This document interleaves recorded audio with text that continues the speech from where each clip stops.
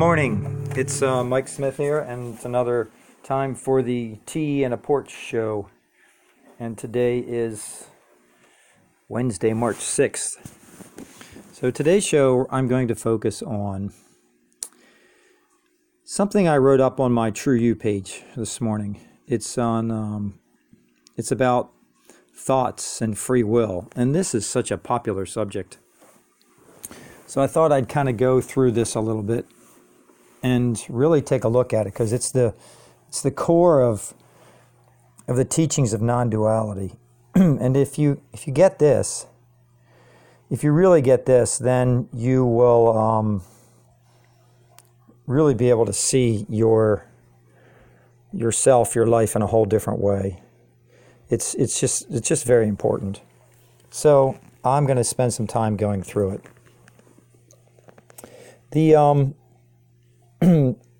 The thoughts, we have thoughts, and our thoughts they basically just come and appear. So let's explore that a little bit. We have been taught that our whole life that we think, and then we are thus in charge. So there's a vision of us thinking our way through life. You're in one place, sort of like in the center, and life is all around you, and you have to navigate through to try to figure it out. And what you have to navigate through is all of the crap in order to find happiness. And so we constantly are then in a place where we're thinking, this is not happiness yet. Happiness is once I get this done, once I get to this other place, then I'm happy. Once this fades or goes, then I'm happy. Let's take a look at that and really see if there is a way to get out of that illusion, the illusion of you being in one place and trying to get to another place in order to be happy. I mean, right now, you're probably saying, oh, I wish I was in this place for happiness. And then once you got to that place, you were probably going to say, well, I wish I was in another place for happiness. It never ends.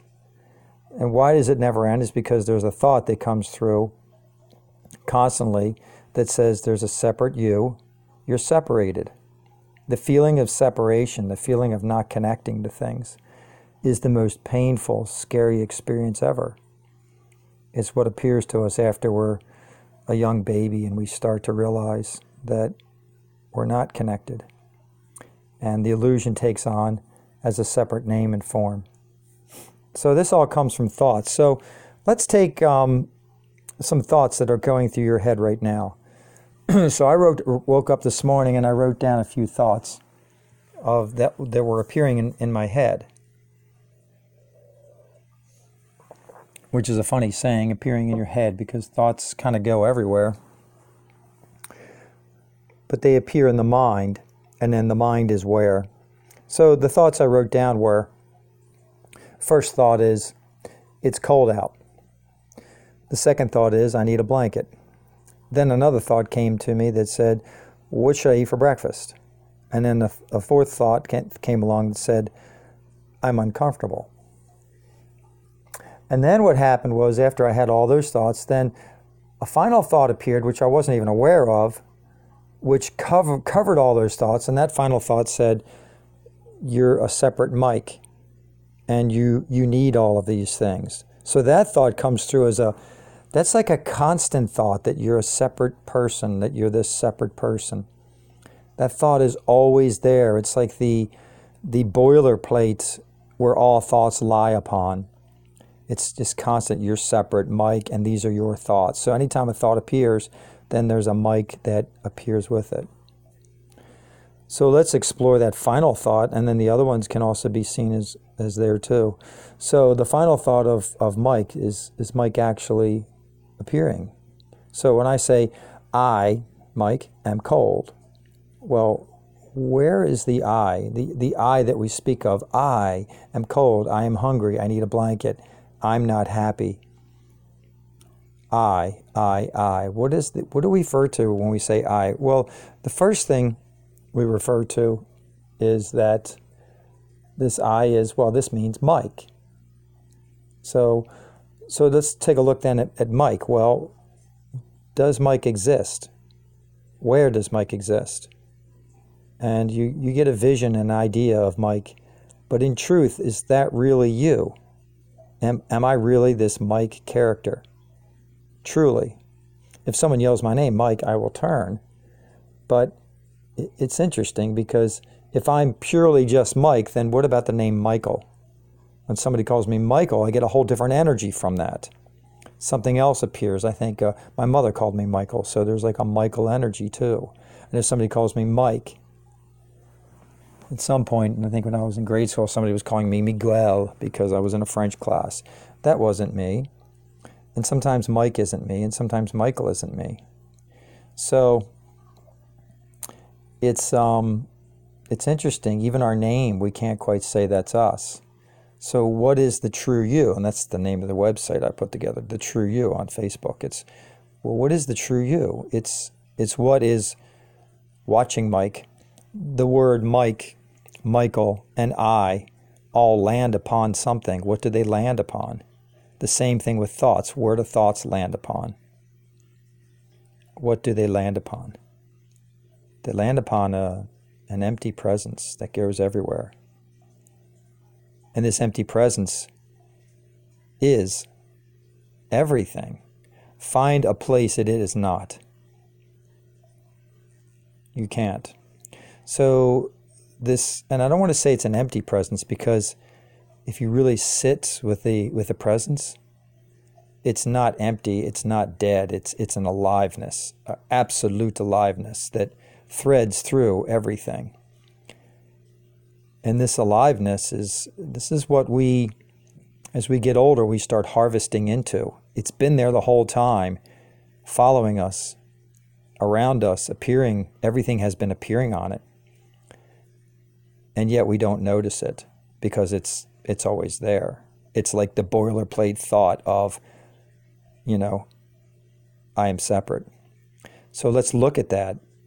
Let's look at that presence that's always been there. And what will you find? You'll find that it feels quite normal to go there. You'll also find that when everything in life breaks down, and really breaks down, things go bad, you then let go, let go, let go, things break open, and what do you fall into?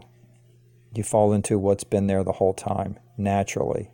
It takes no effort. It's like an exhale of breath, and there it is. You go, oh, and you respond and say, I am home.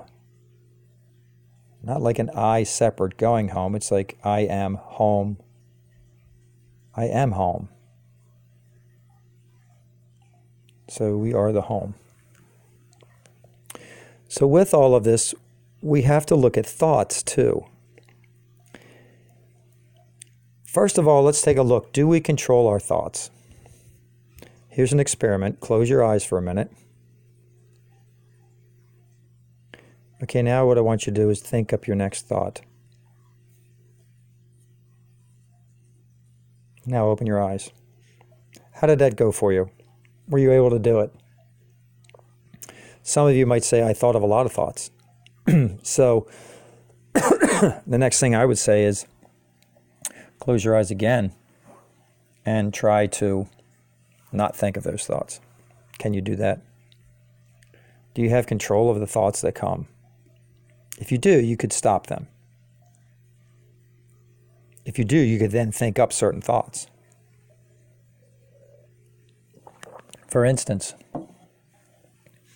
we have days where, I'm sorry, excuse me. That probably sounded really loud. We have certain days where we have thoughts of, oh, I'm not happy here. Well, if we could really control our thoughts, don't you think we would always then say, well, from now on, I'm just going to think happy thoughts. Happy thoughts, happy thoughts. I'm just going to think happy thoughts. How do you do that? Try it. How do you force a thought? If I tell you to focus on, even if I give you one thought and say, stay with it, can you do it? If I tell you, okay, think of a pink elephant, So now you're envisioning a pink elephant. Can you stay with that? Keep thinking of it. Don't stop. Nothing but the pink elephant. And now you're probably thinking, well, okay, pink elephant, but that reminds me that I need to do dishes. And now you start doing dishes. What is the pink elephant? Now you're thinking of a pink elephant. What is the pink elephant sitting upon in your mind? What does it rest upon? It rests upon presence. And what is it made of? Presence. So thoughts are presence. They're the energy of presence, which has been this the whole time. And even the thought of I am Mike, I is presence. Amness is presence. And now the thought Mike, this vision of Mike, look deeply into that vision. And you'll find that Mike, or your name, whatever, is presence. It's presence playing upon presence upon presence. I remember when I first awakened, I remember feeling this great, beautiful presence. And I thought everything in my life that ever happened, history, and different types of experiences were all nothing but love. They were love, touching love, touching love. I remember getting knocked off a bike as a child by another kid, and I thought that was love,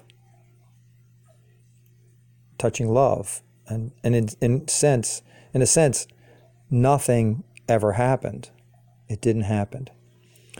So the challenge you now have is during this podcast, you're stepping into this and going, yes, this makes amazing sense. Yeah, I freaking get this. Yeah. There's just presence here. So when you're done the podcast, then you go off and you're in line at Dairy Queen. and how do you keep it? Because now you're involved in that line at Dairy Queen and involved in, okay, I want to get myself a smoothie or something like that. So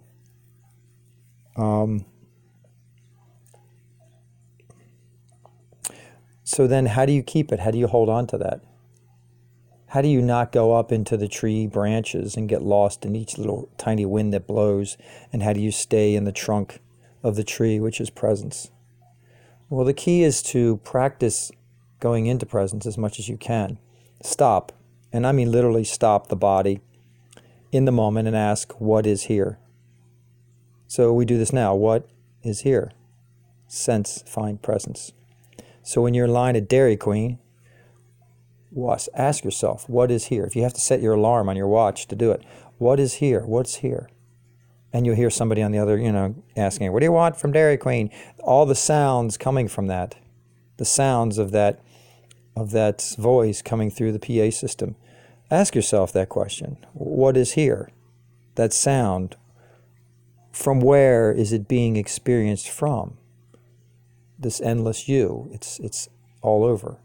The sound is not over there, it's being heard from within, so very close to this presence, that it is the presence. And as you look at objects, you do the same thing. Look at an object. Where is the seeing taking place? Where? What is the seeing that's taking place? Where is that seeing taking place? It's taking place from within. And it's expressing itself as out there. The thought projects it out there. It's out there. It's over there. But sense its presence between you and the object. I'm looking at a pillow right now. And I look at the pillow and say, well, the pillow appears to be over there. But in sense, it's being seen from where? From within. And it's expressing itself as out there. And the thoughts say out there. But again, these thoughts just appear. And they sense it as out there because the thoughts then come along with that boilerplate thought that says you're here and the world is out there. So that keeps appearing. Now, all of this practice is not going to get you to a place where you're going, yes, everything is one all the time, all the time, all the time. And then you'll just sit in a happy state of amazingness. That's not going to happen. You're going to have your shit days. And you're going to have your crazy days. But what will happen is all the crazy shit stuff that goes on and all the wild stuff, and the uncomfortable feelings will come through, but they won't root into anything. They'll just be there. You'll see them. You'll see through them. You'll see the thread of presence appearing through all of them. You'll see the richness of the ups and downs. And you won't feel like you have to fix anything. So then happiness will just be one way of experiencing. There'll be sadness too. There'll be discomfort. There'll be fear. But you'll look at all of these as, okay, these are all different paintings, but you are the canvas in which they're all painted upon. They all have that in common, that presence and the canvas threads through all of it. And when this happens, you can then go into life excited and say, no matter what happens or what takes place, presence is never lost. I'm never lost. This I is always there as everything. So it's just a matter of listening to these podcasts a few times, reading some writings, follow other teachers, whatever, and continue and try to find people that teach from the way of seeing that there is no you. Go for those people. You want to write this down. These are the folks that I follow. Rupert Spira, completely. Love him. His stuff is great. Tony Parsons, clear as a bell. That's all I can think of right now. I will watch Mooji. I love his voice. But he tends to balance and bring in a separate person trying to seek something. He stays in that story. And that's okay. But those are different people that I listen to on YouTube. And then I sit and I think and look and observe. And I write. And I put this together. So this world is presence appearing as a world. Spend time exploring and finding it. Tell you what, I'll leave with a little guitar song again, and I'll say goodbye.